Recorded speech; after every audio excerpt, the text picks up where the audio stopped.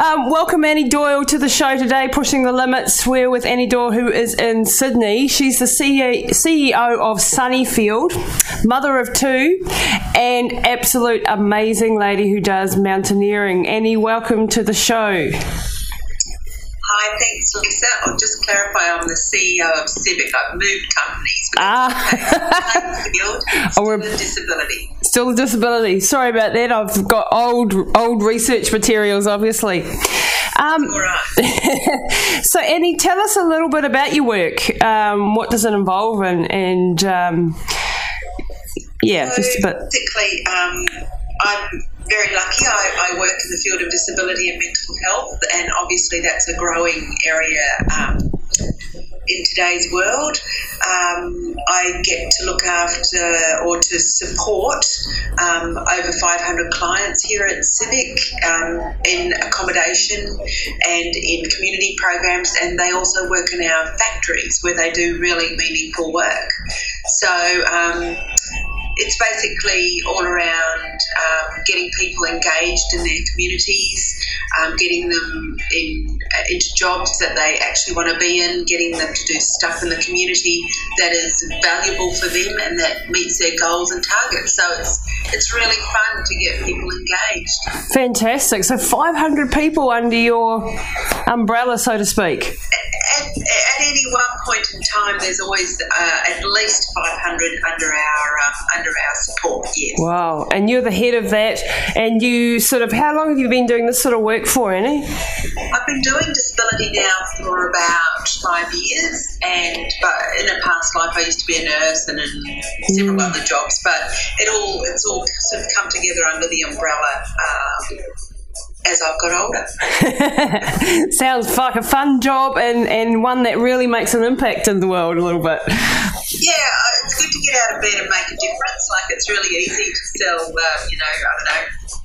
Coca-Cola, but it's not something that I want to be a part of. I want to be in a meaningful, something that puts back, but at the same time gives me a lot of meaning in my work. And they say that if you're passionate about your job, then obviously you're going to bring a lot to the table, and that's what I'm all about. Absolutely, I agree with that totally. If you love doing what you're doing, then you don't have to really work a day in your life, do you? Yeah, never do. Yes, never do. No, I smile. I laugh a lot. That's always a great sign if you're smiling at work. Now, Annie, you've got 2 children? I do. I have Matthew and Grace. It's 25 and Grace is 23. So no longer little ones. So, yeah, they're great kids. And they're over in Sydney as well? They're in Sydney with me as well, yes. Yeah, and so you are from New Zealand, though. You're of part Māori descent. What tribe are you from, Annie? I'm from the Arawa. Ah, okay. I'm Te Aotearoa down in Taranaki, so kia ora from New Zealand, this part of the world. Yeah. No, proud of my heritage. Oh, absolutely. That's great. So, Annie, today I wanted to talk to you a little bit about your mountaineering. Obviously, is something that most people are interested in, but I'm sort of interested in not just the facts of the things that you've done, but really why you've done it. As you might know, I do a lot of ultra marathons and sort of extreme expeditions. So I've never climbed any big mountains, probably because I'm too scared of them, to be honest, and I'm in awe of what you do. But I do understand what it takes to do extreme events and to be able to plan, and the whole project planning and everything that goes into something like that. And the first question I always get asked is, why do you do it? And how did you get started? So I suppose I better start with those 2 questions for you. So how I got started was I've always been into sport. Growing up in New Zealand, it's pretty hard not to be into sport. It's an amazing backdrop to do absolutely anything you want to do. And you're also not limited by the weather factor. So as a child, I think at any one time we were always in about 5 or 6 sports. My father was a mad Dutchman who just basically at weekends drove us from sport to sport. And, my mum and dad were always standing on the sidelines cheering us on. And so, a great upbringing. I can't fault it. And then as I got older, I realised I was really good at endurance. When I was 17, I cycled most of Europe. And as I got older, I got into running, distance running. And so doing distance means, marathons, half marathons, whatever it was, whatever was on the books. And then that evolved into 100Kers. And then from there, as your hips get a little bit sore, you kind of go, well, road running's not it. Track running's okay, but bush running's the best. So, and once you're doing bush, you're doing, you start to do mountains anyway. You're starting to do, smaller mountains. And then I started to really seriously contemplate climbing. So I came over to New Zealand, did all the basics, did alpine courses. Then I did, from beginners right through to advanced, and spent a lot of time in the New Zealand mountains. And can I say it's just stunning up there, guys? Yep. And then went overseas. On my first trip was to Argentina to climb, and that was a dismal failure. I'm glad you've had some of those. We'll talk about failure later. And came back and trained harder and got more gear together, got more self-sufficient, and from then I've never looked back. And as and then slowly but surely I've ticked off the 7 summits. Yeah, that is absolutely incredible. Now, it's funny, you've got a very similar background to me. I started off cycling through lots of countries, then started running. Wasn't particularly ever good at running, but just ended up being good at endurance. So maybe we've got some relations in the past there, some genetic connections. So if I could just take you back before we get up onto the mountains, because they're the massive subject. But what sort of countries did you cycle through, and what was that like? Was that a big adventure? Was it the first time overseas for you? So at 17, because my dad's Dutch, at 17 I went and lived in Holland, and I ended up staying for 10 years, and every spare minute I had, I'd get on my bike and go somewhere. And it's my dad's brothers were marathoners, and so great outdoor athletes, and were always egging me on to do something. And so when I went on my first overseas jaunt from Holland, I got on a bike and literally we cycled to the south of France and back, just for a bit of a jaunt.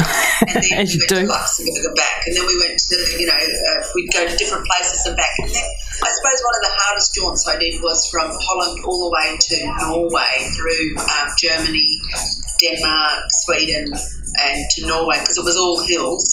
Oh. And that was really challenging.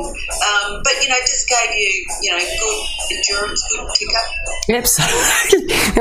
I cycled through Sweden, Finland and Norway. Was one of my first trips too. Like, I'm just laughing that you spent 10 years in Holland. I spent 13 years in Austria. It sounds like you could be my little bit older sister, really. Sounds very familiar. It does. And when you... What's that? Going through the door. I reckon I hold the world record for flat tyres. I probably... Lumps in the sand on the side of the road. Yeah.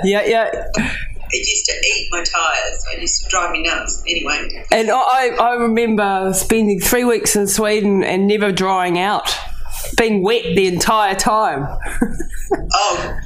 Totally agree. I had the worst. I thought New Zealand was bad for sandflies. Sweden's not bad either. I can relate to you. The mosquitoes can be just awful, eh? Yeah. But that sort of an experience does toughen you up, doesn't it? Physically toughens you up to being in the outdoors every 24/7. Look, I think it's. I say this to quite a few people. If they're ever contemplating, partnering up with a person, you should go camping together first, and go on one of these trips, and you really learn what makes a person tick. Absolutely. So if you have any doubts, go and camp with them for a couple of weeks. It's fine. That's brilliant advice, actually, because you talked in one of the articles I read about you, camaraderie being a really important factor, and when you're out and doing extreme things, you cannot hide behind any sort of niceties anymore, can you? You sort of find out what it is you're getting in for. Look, I've got some really wonderful girlfriends that we go trekking with a lot, and we always say by about day 1.5 you know everything. There's nothing nothing sacred. Nothing is sacred after that. So you break down all those barriers immediately, and then you're straight into it. It's exactly. I'd agree with that completely. And that's one of the beauties of nature. I think nature and being challenged in nature really strips away this sort of plastic world that we live in. This artificial world. Is that one of the reasons why you like getting out in nature too? Well, I suppose, and I've said this a few times in my life, if I look at everything that we've got, we live in this amazing society where there's, it's a disposable world and you can buy anything you want at the local shop.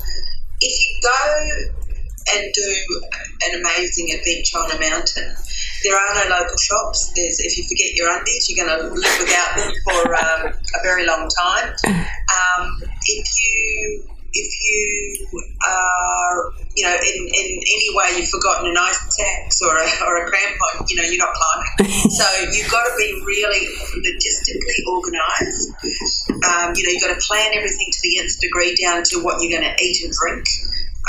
You've got to make sure you've got all your gear because there is no local shop, and then you've got to bring with it, your head and your legs.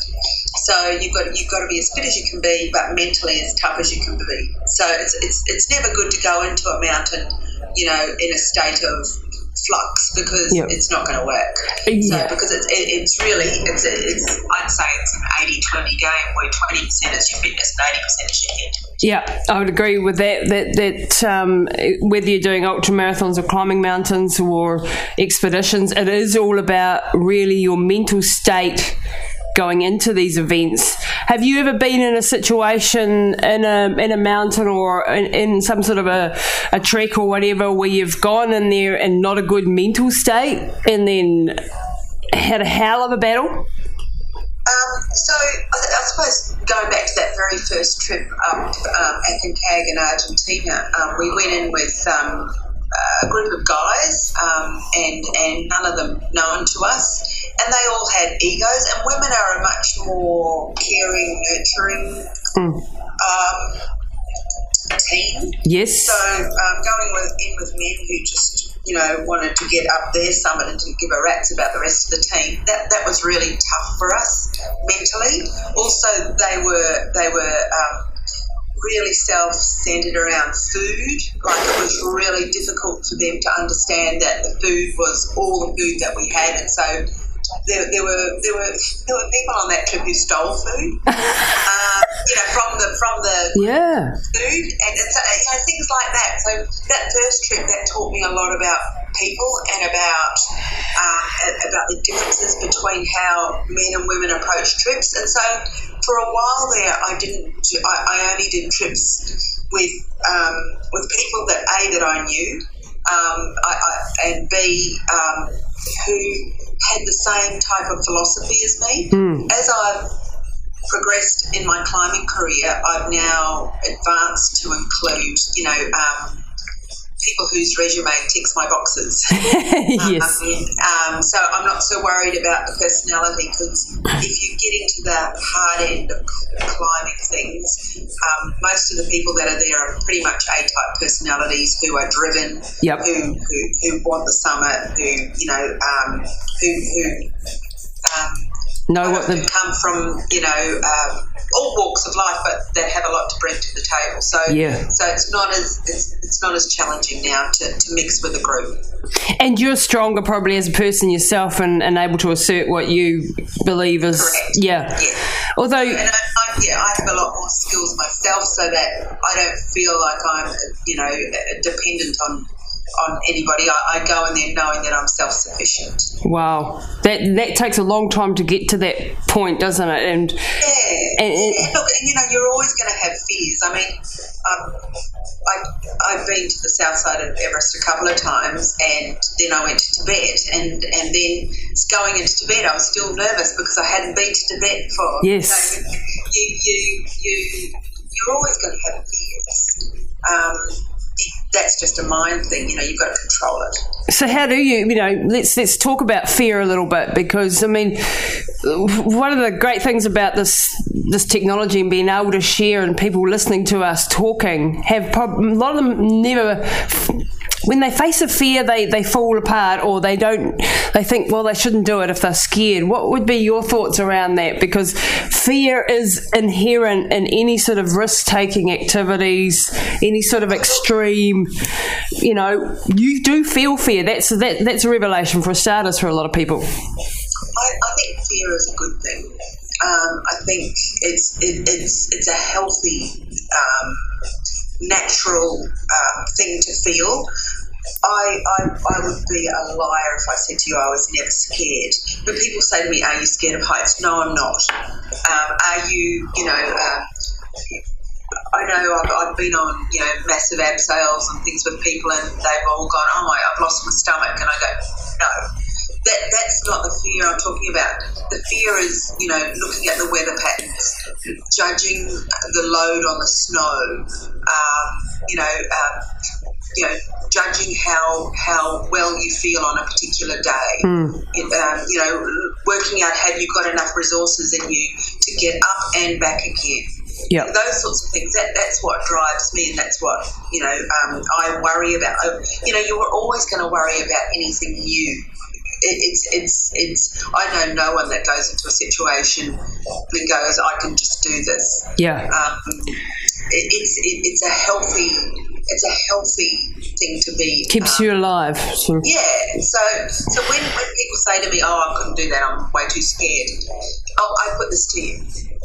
My dad grew up in Holland during the war, and he said, Hitler came in and they were occupied in Holland, and he said, so we did things that, we stole food, and we did all these things, and he said we did it because we had to survive.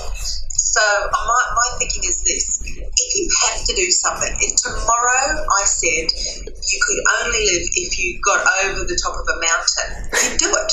Exactly. So it's sometimes it's born of need, but sometimes it's born of you just go, oh well, if there were other circumstances, I'd have to do this. So why don't I try and do it? That's a really, my scenario that I have ticking in my head when I'm running, say 200 Ks or whatever, is if my mother's life depended on it, would I give up right now?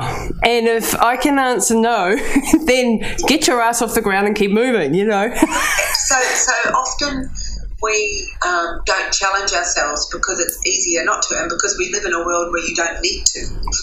Yeah. So it's all complacency. So I love seeing mental toughness. I love seeing it in young people especially. Like I go, how did they get that? It's just it's really special when you can see people that are mentally tough. Oh man, you're so good at expressing that. I've tried to, explain that to people. Mental toughness. Why would you put yourself through it? Is the first question. Do you like suffering? Do you like pain? And I go, no, I don't like suffering or pain, but it's part of the parcel.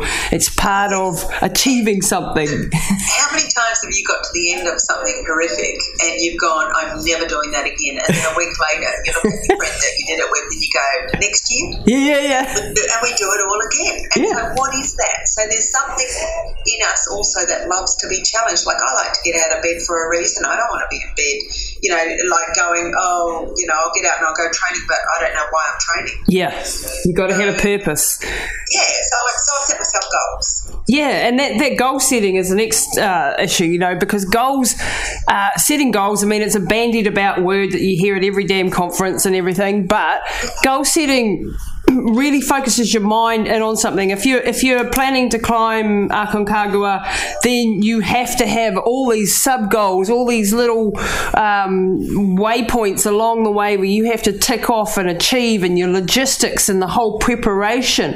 And in that journey, you're actually learning so much more than just on the day that you're actually climbing to the summit.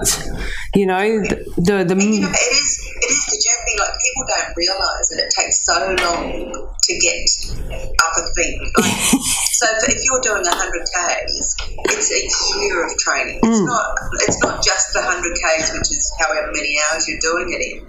It's the year before that you've gone out every weekend on, 40K hikes or runs or jaunts or, plus all the small training that, like the 2-hour sessions that you're doing as well. So it's never just and it's the trip. It's everything else that goes with it. It's the culmination of years and years of work. In one of your articles you wrote, someone asked you how long you've been training for Everest, and you wrote my whole life. And I thought, yep, that's about it. There's nothing about my life that wasn't a contributing factor. Exactly. It's not in a capsule, is it? It's not, I'm going to go and run 100K today. No, the journey to do that was years long, and it's little steps along the way. People look at what you've achieved and they go, oh wow, I could never ever do that. But they're looking at it from a point of view of adulation, of something that's hugely far removed from them. But if they take that first step, then they realise actually the second step's not that far away, and the third step, and the fourth, and then they slowly get to where you're going, Yeah, but also how long, this, it takes 21 straight days to get a habit or something.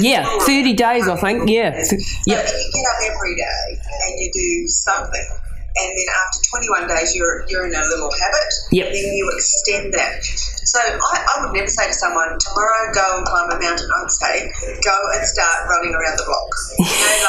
Don't do the horrific. Do the fun bit, warm yourself up to it, get amazingly, fit, and then go. But don't, I suppose the other problem I suppose I see nowadays is that people want it and they want it now. Yes, the instant success. That's never going to happen. And I suppose, my dad used to say to me, if you work hard, you'll get where you want to go. And I'm sticking to that one. Absolutely, it's hard work and dedication over a hell of a long period of time, and especially young people today, everything is instant. They do expect success overnight, and it doesn't happen. But one of the great things about life is that you age, whether you want it or not, and time does go. Time does go by, and sometimes I'm looking back at what you've done and stuff, and you think, crikey, that just means I'm so old. All those. What's really cool is when a friend of yours, one of your friends is having a birthday, and they put up all the slides of trips that you've done together, stuff that you've done together. And you go, oh my God, how long ago was that? Yeah, look how young I look. Doing it for a very long time. Exactly. And when people listen to your CV or something, they just go, oh wow, that's just her, and she can do that and I can't do that. And for me, I'm really all about trying to get people to take those first steps and start to believe in themselves, because self-doubt is the biggest killer to anybody achieving anything. I love those stories where, people show what they've done, 10 years ago they were doing this, and now they're doing this. They're great and they're inspirational, and they just show that anybody can do it if they want to. Yep. And I suppose I'm blessed because I work in disability, and I see the amazing achievement of some of our people. And, they might have spasticity, they might have, physical as well as intellectual impairment, and they kick butt. So, whenever I'm in doubt, I just watch one of those guys and I just go, Actually, that's a really good place to work when you're doing the sort of things you're doing, because you look at people who haven't had genetically perhaps all the advantages that you and I've got, and there they go doing something Absolutely amazing. I'm planning a mission with a guy here, and he's got brittle bone disease. And Samuel's in a wheelchair, you know, hundreds of broken bones in his life. He's like less than 3 feet tall. He's like really tiny, he hasn't grown. And the dude is just, I'm just a regular guy, you know, trying to live my life. And he's doing, you know, sailing across the Cook Strait, and he wants to go on a couple of 100K run with me, you know, in his wheelchair next to me. And he's married, he's got 2 children. He hasn't let any of that, what you would expect for someone of that disability. That's what I love. I love that courage. Yes. So, you know, if ever you know, doubt yourself, it's really good to be working in this environment because you go, God, my mountains are nothing compared to theirs. Get over yourself, eh? Having said that, you know, the mountains you have climbed and what you have done is really it is amazing. It is amazing, Annie. I know, you know, you probably anyone can do it and all that jazz, but I've been to the Himalayas. I've been up to around Everest Base Camp. I've been at altitude a few times and raced races, and it kicked my butt. It absolutely smashed me just being at around the 5,500 metres, let alone, you know. It's another thing that you need to manage really well, and the more I've done at altitude, the better I've got. I can remember being very seedy at altitude the first time, and it's one of those things. It's all about knowing your body, you know, and it's like an endurance event. Like if you don't eat and drink properly, you're not going to get to the end of the line. So, and I'm probably one of the worst people to be saying that because I manage that really poorly sometimes. It is about altitude is a terrible thing. You feel like you've got a migraine, a flu, you know, all these. You want to vomit. And then you still have to keep climbing. So it's sounds like fun. I know. It's a horrible thing, really. And I say that to people, they go, why do you want to do that? And I said, because when you get to the top, you forget the migraine and the flu. But you're out there for like 10 weeks, you know, like, you know. Everest is a long time, and it's a head game. That's a head game. Yeah. So talk us through a trip to Everest and an attempt on Everest. So essentially you do it in rotations, and so it's a really slow walk into base camp, and you've done base camp, so 5,500 metres. You do it in about 9 days from 2.2 to 5.5, and so then you chill at base camp for a wee while, and then you go and climb everything around it that goes up to about 6,500 metres. So we went and climbed Lobuche a couple of times, which is a significant peak in its own right. So you climb that a couple of times just to get your legs in and to get your altitude. Yep. Because what you do is you climb high, sleep low, and so you kind of zigzag your way up a mountain. And then once you've done that, you move up a level. So once you've acclimatized to 5.5, you stay there for a wee while, then you go a bit higher, then you come back down to 5.5, and then you push up to the next level. And so when you get to the next level, once again, you let your body acclimatise and you push up to the next level again. If you try and do it too fast, you kill yourself, basically. And so it's always, climbing's about patience. So it's a hurry up and wait game. Because on the day that you're ready to push up to the next level, it might be avalanching, there might be snow, there might be, you know, other factors that come into play, like there might be horrific wind, which wind at altitude obviously increases your chance of frostbite, all these other things. So you try not to climb if the wind is, you know, over a certain number. Yeah. And so it's all of those things. So whereas here in Sydney, if it rains outside, I get in my car and I don't give a rat's, or I can go for a run and I put a raincoat on and nobody cares. If it's sleeting and blizzarding at altitude, you're actually in a world of pain. Yes. So you've got to hunker down. Hunkering down means you have to have either a really good tent mate or a great book, because, you know, you might hunker down for a week. Oh, really? So you want the food to be good, you want your tent mate to have great stories, or you want to have fantastic books that you can swap out. Wow. So you can be down and stuck in a tent for a week as part of that journey, and that's happened a few times, I suppose. In Alaska, I was stuck at what they call advanced base camp for about 5 days. Oh. And it was just horrible. And then, you know, when we got a weather window, this is the other problem with altitude. We went, oh my God, there's a weather window of 3 days. We've got to get to the summit and back to here within 3 days. So sometimes you climb counterintuitively. Yep. Like what you would normally do in, say, 5 days, you end up having to do in a real hurry just to get the weather window. So some of those things make it hurt a lot more. So it's a trade-off of risk versus return and possibility, and you're dealing with uncertainties in every aspect. Everything on a mountain, we always say, here's the itinerary, and now forget that. Now we'll go and climb it. So, Yeah. You know, so it's never what it's supposed to be. Yeah, so you have to be flexible in the face of adversity.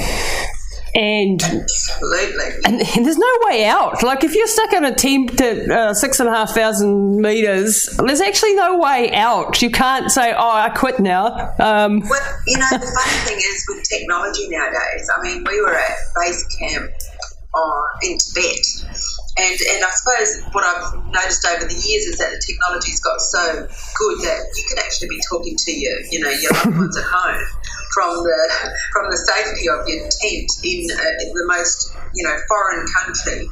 And the danger of that is that your family problems come into the tent with you. Oh, yeah. So quite often what you see is that people have gone, they've got a text from or a phone call from home, and something's gone wrong at work, and they bail on their expedition. Oh. And to me, that's almost. What's the way to describe that? You know, like it's almost an invasion Yep. of your world on a mountain. Because one of the things I love about being out in wherever in the nature and that is that you are off the grid, that you're totally focused on one thing, and you don't have any distractions. So what I try to do is I have usually just one point of contact, and that's usually my partner, and then I just say once a week, and that's when we'll do a call, and he has promised never to tell me bad news so that it doesn't distract me. So he'll tell me anything, but I know that I'm never going to get bad news. Great. So, and he could, the world could be imploding, but I'm not going to know about it until I get off that mountain. And when I get off that mountain, he can tell me, whatever he likes. But whilst I'm on the mountain, I'm there to climb the mountain, and otherwise I shouldn't have gone. And I know that stuff could happen whilst I'm away. Yep. So it's protecting your mindset above everything. It's so that you don't, because it's really like being on a mountain for a long time does your head in. And so, everything, you have time to think. And thinking can be your enemy. Oh, so, yeah. It's really good to clear your mind and just focus on the job ahead, because that's what you need to do. Yep. And, we can, you've got your iPad, you can watch movies, you've got, your phone if you need to call home, you've got sat phones. The technology is there. It's actually really cool, though, when you don't use it. Yep. And you just focus on the job ahead. Yeah, because then you are. It's also protecting because you're so driven and you're frightened. You've been on this mission for so long, and you have to keep that focus. My last trip to the Himalayas was a disaster. I went to base camp, and I was trying to do with a guy, Mike Alsop, who's climbed the Everest, and he goes up there every year, and I helped train him when he did 7 marathons in 7 days on 7 continents. And in the aftermath of that, he decided, okay, well, let's go and do the highest marathon ever recorded. I mean, it's an artificial thing. I had a friend who ran that. Yeah. Well, no, not the official marathon. We were trying to go from Kalapatar and over Chola Pass, and then back round the backside. I've forgotten the name of all the little villages there. And so it was a lot higher than the base camp to... Oh, well, for me, a non-mountaineer, that actually did me in. I climbed climbed Kalapatar 3 days before as part of a recce, because that's where our starting point was on top of Kalapatar, and it was and it was an incredible day with the sun rising over Everest and amazing, but the cold, I'm an asthmatic, and you've got to keep your breath warm. Yeah, and I took my buff down. You know how you have your buff over your mouth? I was desperate for air at one stage because I just couldn't breathe. You know what it's like at altitude, and you just like... And I took it down and I just sucked in this cold air, and then I got an infection into the lungs. You would be able to relate to all this. That happens. And 3 days later, of course, I had to make the call 6 hours before we were to start the race to pull out, and that was a year's preparation, film crews, sponsors, the whole shebang, and it was a huge failure, and that really knocked the shit out of me, putting it bluntly. And I haven't done anything since. Not to say that I won't, but I'm probably not going to head back to the Himalayas anytime soon. So for me... Probably a safe call, the conditions over there. Yeah, absolutely. Look, I think altitude is a patience game. And so probably, the best thing you could have done would have been to go and hang at Gorak Shep for a week prior to running up to the top of Kalapatar. And that's the lesson I've learned, is that you need time. So when people say to me, I'm going to go in and ramp up something and, fly up it and fly down it, I would say, well, don't pick me. I need time. Yes, so that was a mistake. If I've got time. Yeah, and pick your mates that you're doing things with was the other lesson out of that one. But just watching and looking at Everest and contemplating what would it be like to go up there. I mean, I'm a risk taker. I don't fear a lot of things, but that scared the crap out of me. Just watching people doing that, and then going past that place where that cemetery is, where all the monuments. I was in tears going past there.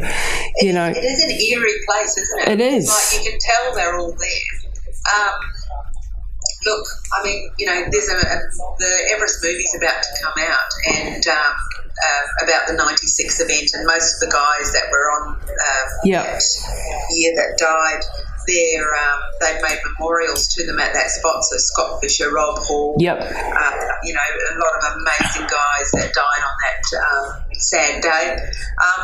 That area, it just, for me, it's really good to ground you, so that you know that you're not on a run, you're actually on a real expedition. And going through the icefall it's a dangerous place, and on the Tibetan side, you take out that danger because there is no icefall. Right. There's other other problems. Problems. No mountain comes without its little gifts. I think it's quite a good thing to have those monuments there, because it just makes you think about what you're about to embark upon. Yeah, and that it is a seriously dangerous undertaking. How does your family cope? Like, if we look at the sacrifice that families have to make for crazy people,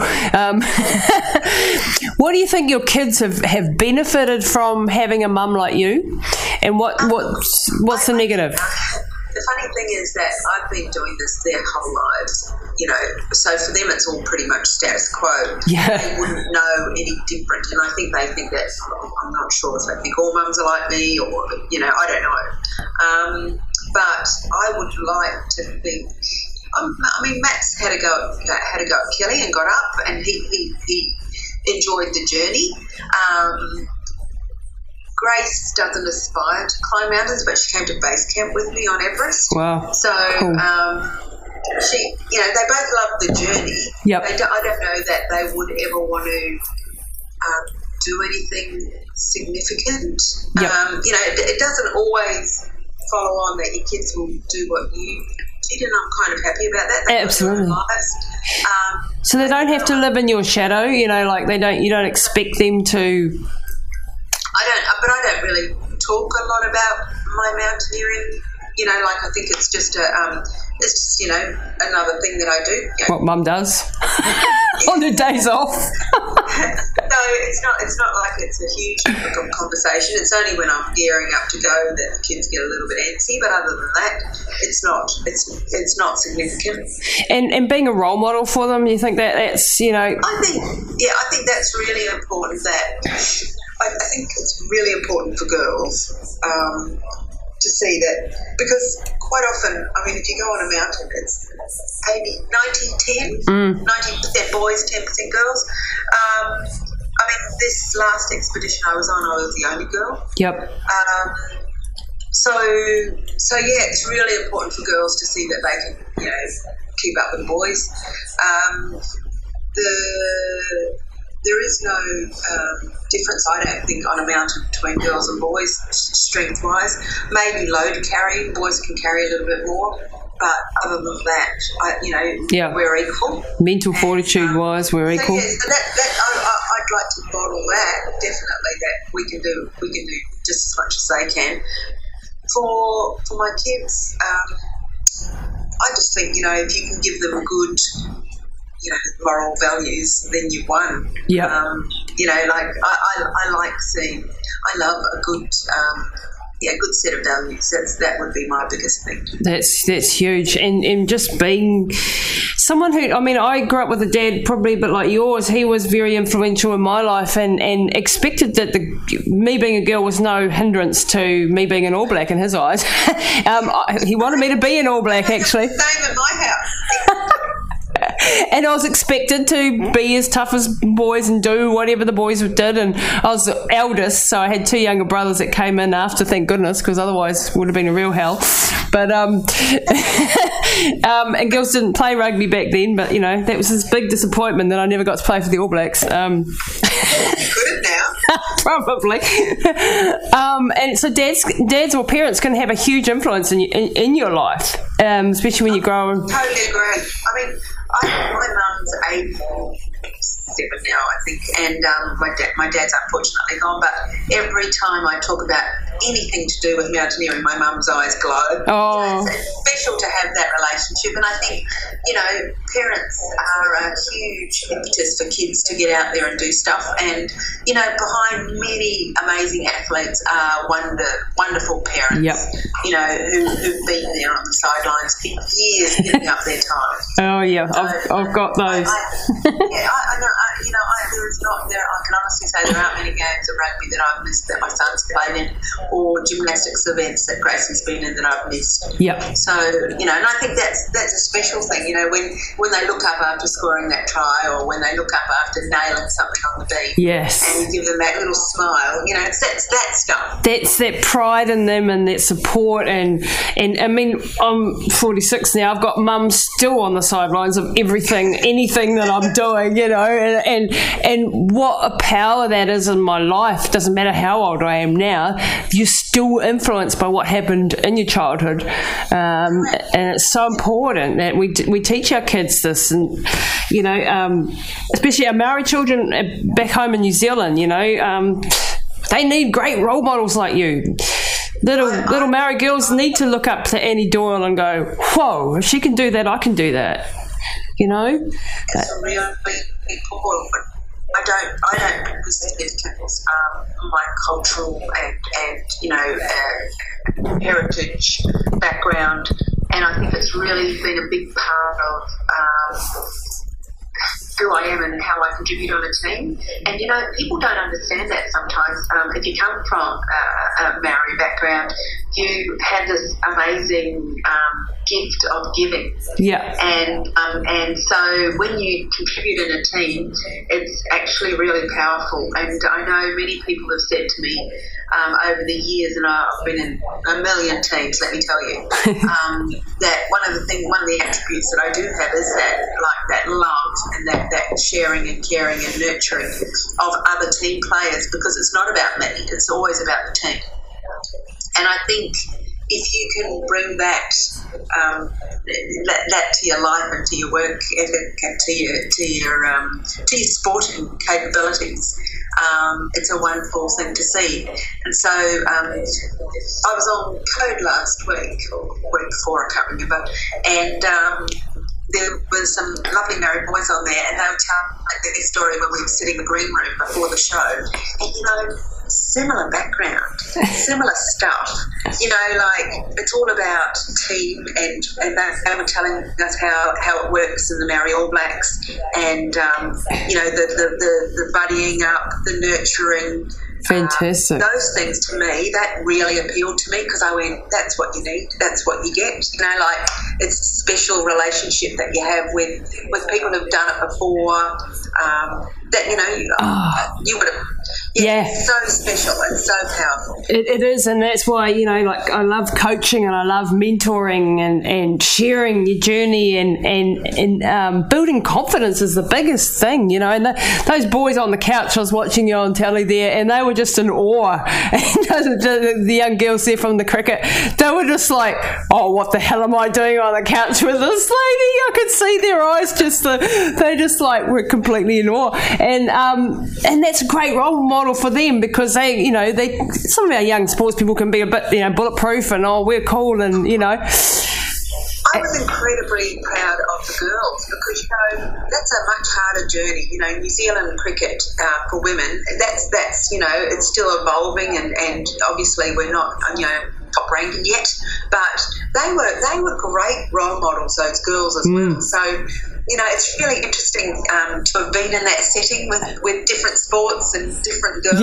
Yeah. So it was quite. It's pretty cool, and I could just see that they were just like, "Oh wow, we're nothing. We don't have any idea." I was incredibly proud of them, and I thought they spoke beautifully. So yeah, they did. For New Zealand, it's great for New Zealand. Yeah, and it's a shame for us you're living in Sydney, because we need you back home. I know you're doing a good job over there. I'm a day away. Not too far away, but you do have a responsibility, because you are inspiring to just think of young Maori girls looking up to you, what you've achieved, and what it just gives them the possibility that they could live like that too, or that they could live their adventures, their version of whatever it is they want to chase. But Maori women achieving. The other interesting thing is that Maori women have been climbing for a while.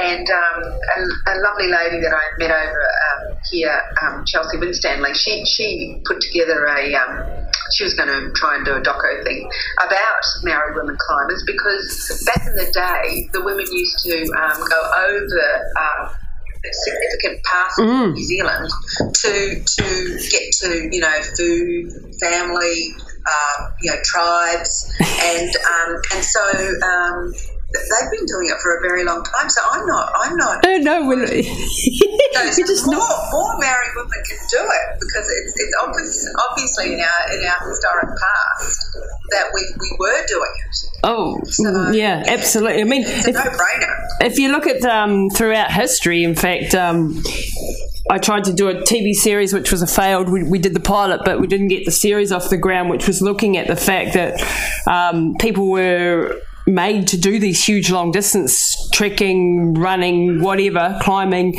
pioneering, and reenacting some of the legends. And we, in that time, we explored a lot of the Maori legends, and there were quite a few women legends that we uncovered, crossing of the Alps in the South Island and the like. So there's some amazing history on exactly that.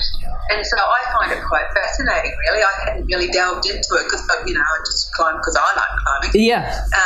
But when somebody told me about it, I went, oh, really? So well, there you go. It's a doco, Annie. Let's do a doco together. Well, let's go. We'll go and all Maori women in the past who have done crazy things. Hey, but before we, we've been nattering away, and I haven't even got onto half the subjects I want to get onto, because you're just so interesting. I'm really interested in Mount McKinley. What was that like? Denali, Mount McKinley, whatever you want to call it. I went to Alaska and I looked at it, and I was just like, wow, what a beautiful place, what a beautiful mountain, but one of the toughest. I I think that Denali is possibly as beautiful as New Zealand, and yep. Yeah. And I don't say that lightly. As you know, I'm very proud of New Zealand. It is a stunning, pristine country. And Denali would have had to have been, for me, possibly the hardest mountain I've ever climbed. Yep. You start at zero, whereas most mountains start at, you fly into an altitude. Denali, you start at zero, so even though it's only 6,100 metres, it's 6,100 metres of hard yakka. And way north. The hard yakka comes in with, you're pulling a sled with about 25 to 30 kilos on it, and you're wearing a backpack with about 25 to 30 kilos in it. So, 55 kilos dripping wet, or wow. Maybe a couple of kilos more now, 58, to be honest. Your little thing. You weigh as much as what you're dragging. Wow. And so when you get to advanced base camp at about 4,400, you drop off the sled and you carry everything from that point onwards. Holy. And so it's really tough. It's really tough, but oh my God, it's beautiful. And the nicest thing about it is called Denali, and that's the Indian name for the mountain. And so it has a lot of spiritual significance. And I kind of like mountains that have that cultural component to them. That was clearly missing on Elbrus. It's not very spiritual. It's a bit of a ho-hum mountain. So it's really nice to climb a mountain that has history and feel and spirit. It's got some horror stories. It's got some, it's really tough. Yeah, and the cold is the coldest mountain on earth, isn't it? It's pretty cold. I wore 6 layers on bottom and 6 layers on top when I summited. Gosh, and you talked about Elbrus, so that was a bit of the opposite. Was that a bit of... Elbrus is a Russian mountain. You get to the base of it and then chairlift. And then you can get snow tracked to the start of the climb. It's kind of a different climb. It's 2 big humps that you kind of need to get over. It's underwhelming. Yeah, it's not as... It's beautiful if you look back off Elbrus and you look at the Caucasus Range. It's stunning, but Elbrus itself, I believe, to be a little bit underwhelming. So it wasn't as so Denali. Talk us through getting to the summit of Denali or Mount McKinley. So Denali is you land and a little beaver drops you off at zero, basically, and then you camp beside the airfield. The next day you get up and you strap on your crampons straight away or your snowshoes, and you start going through, and slowly up the mountain. So, you climb it, like I've said before, climb high, sleep low. Yep. So you quite often go in cache gear and then go and pick it up on the way through. So it's not completely always that you're loaded with 50 kilos. You go and drop off a 25 kilo load, go back down, take the next 25 kilos up to the load, pick that up and then carry on to where you need to be. So it's kind of that caching up and down the mountain. The hardest bit was there's a wall that you have to climb. It's literally out of advanced base camp, and it's a significant wall, and it's a bit of torture. It's straight up, and so it does require incredible quads. And then once you get to the top of that wall, the pain's not over. You've got to literally get into to high camp, and that's still about 3 hours away from the top of the wall. So that was the hardest day on. Crikey. Summit day wasn't as bad. The danger is a what they call the ice barn. It's like this area that's like an autobahn. So it's kind of like glassy ice, and you have to traverse, sort of climb that. And then when you're coming down, you've got to watch your step because it's very icy, because it's always in shadow. The actual summit ridge was stunning but cold. We froze. We just had the coldest summit I've ever had on any mountain. And in fact, if you look at my summit photos, all you can see is, I think you can see a bit of skin on my cheeks, and the rest of me is just enclosed in cocooned layers of down. And how did you didn't end up burnt, frostbite, nothing like that? I mean, you look beautiful, your skin's great. Because I'm part Maori, so so I tan quite easily, and it doesn't matter how much sunblock you stick on, you end up coming home looking like what are those animals? Like a panda. Got the white eyes from the goggles. The rest of me is black. It's not good beauty regime, is it? I wouldn't call it a regime to enhance the skin. And yet, how old are you now, Annie? You're early 50s. 6. And you look gorgeous and you have beautiful skin. So, you know, obviously you're doing something right, despite the burn. As my mum says, the Nivea goes a long way. The Nivea goes a long way. I think you need a bit more than Nivea, but you've done something right. So let's talk about failure. Failure on Everest. You've been there 3 attempts. Yeah, look, you know, whilst in 2012 our expedition leader Russell Bryce shut the expedition down, we were on a trip with the Walking with the Wounded Soldiers.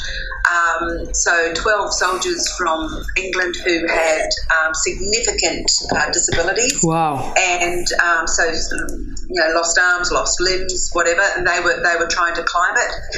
So Russell called it fairly early because there was a really dangerous serac hanging over the ice fall. So he said it's a no-go this year. Yep. So we turned around and went home, and other people summited, which was really hard to watch. Yep. So in 2014 I went back to do the south side again, and that's when the ice fall did collapse. So he was 2 years ahead of its time. Okay. Yeah. It collapsed and it killed 16 people. So no, he was ultimately right. He was. And, yeah.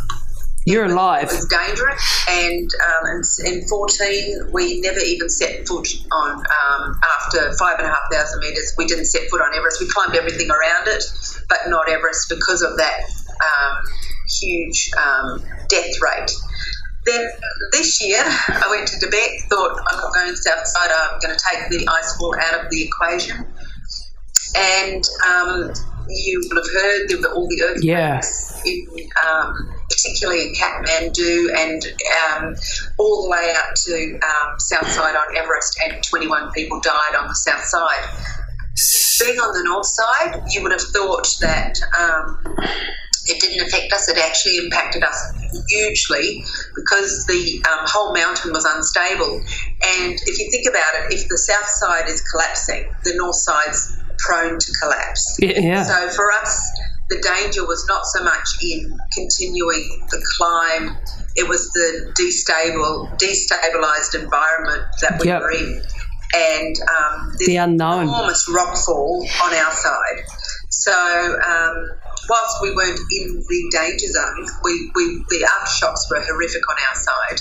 And so we couldn't continue. So 3 out of 3 failed. Yeah, but, you know, on the subject of failure, I mean, I don't see something like that as a failure at all. It's just, you know, it's a stepping stone on the way to the next one. And failure is just a topic I wanted to touch on in general, you know, talking to people out there. You know, you are, when you're doing this sort of thing, you're pushing the limits, you are dealing with nature who will throw whatever she likes at you.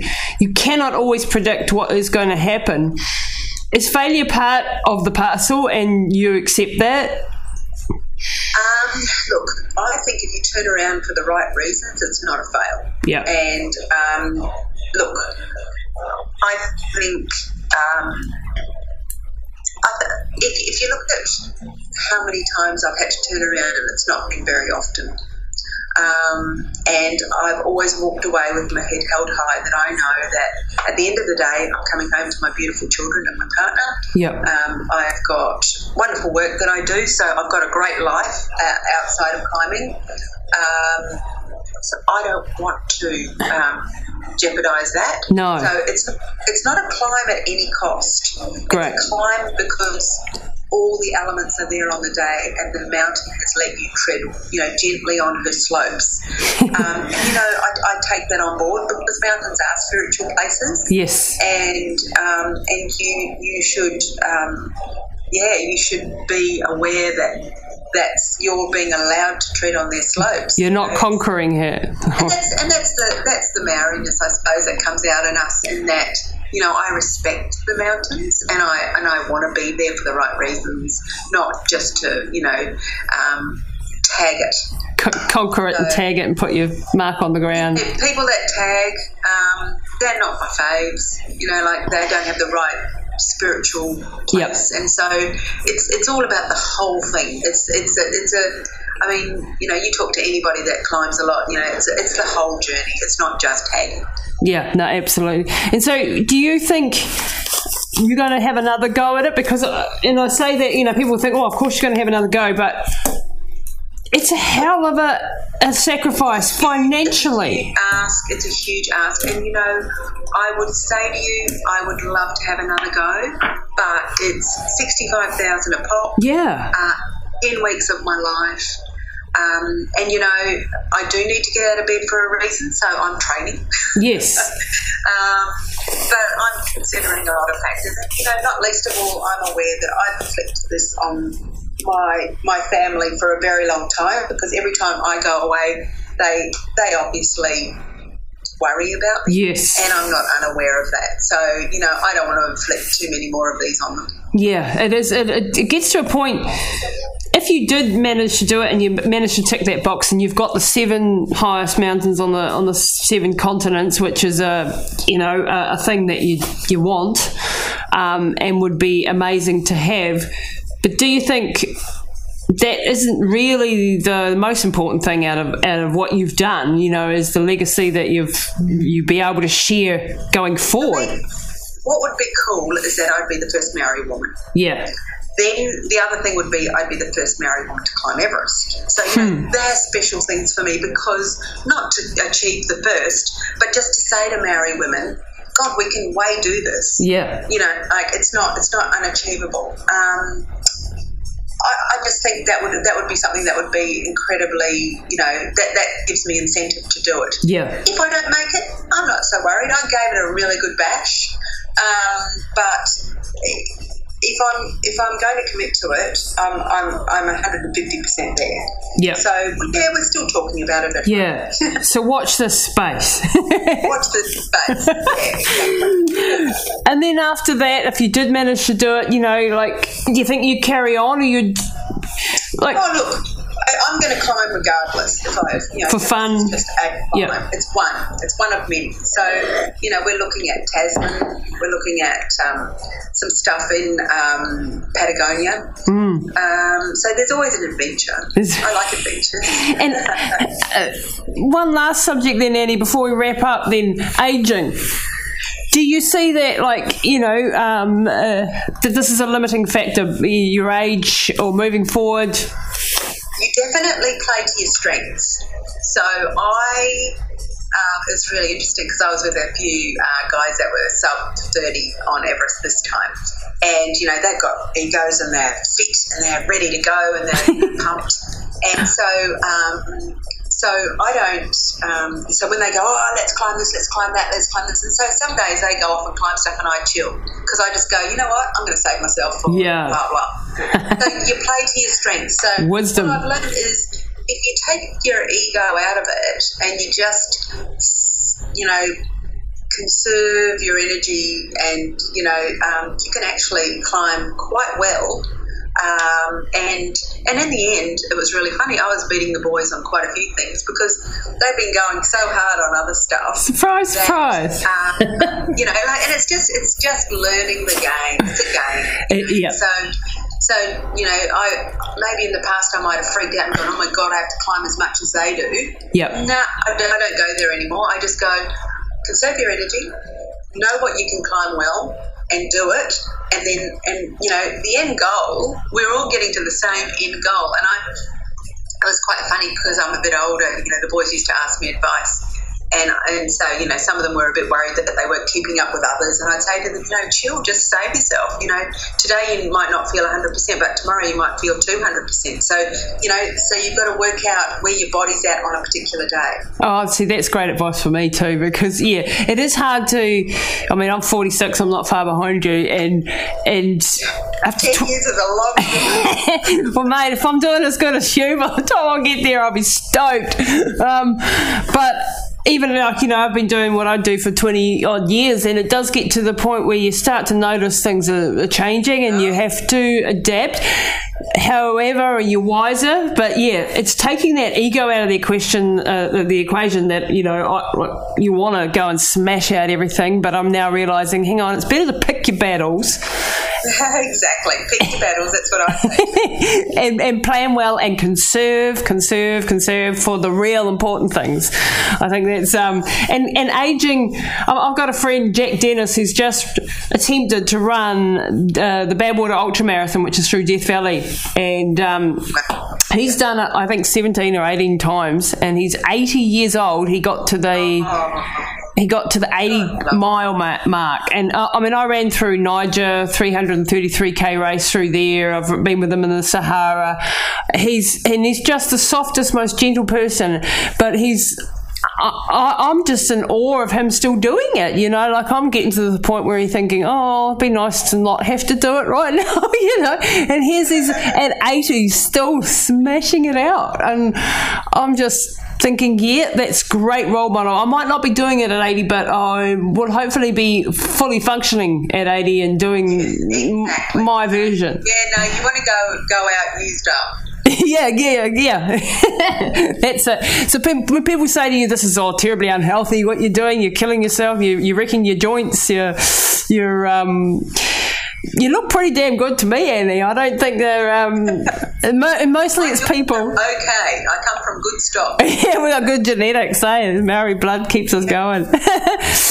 Hey, look, Annie, I reckon we've had another 10 blooming hours that we could have chatted on there, and maybe in the future, if I could ask for the privilege of another hour of your time to explore some other deeper topics, that would be great for our listeners. But you're an amazing woman. I thank you for your time, and I got my fingers crossed that you get up Everest, because I'd love to see a Māori woman stand on there and achieve that dream. And if you don't, well, bloody hell, you've done incredible regardless. Okay, thanks, Lisa, and it's been an absolute privilege to be on your show.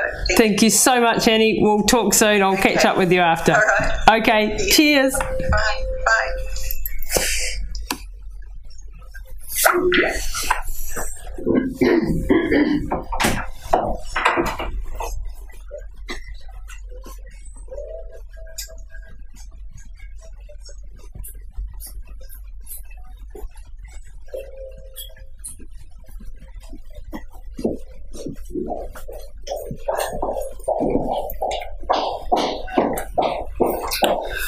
That was awesome. Fantastic. Thank you.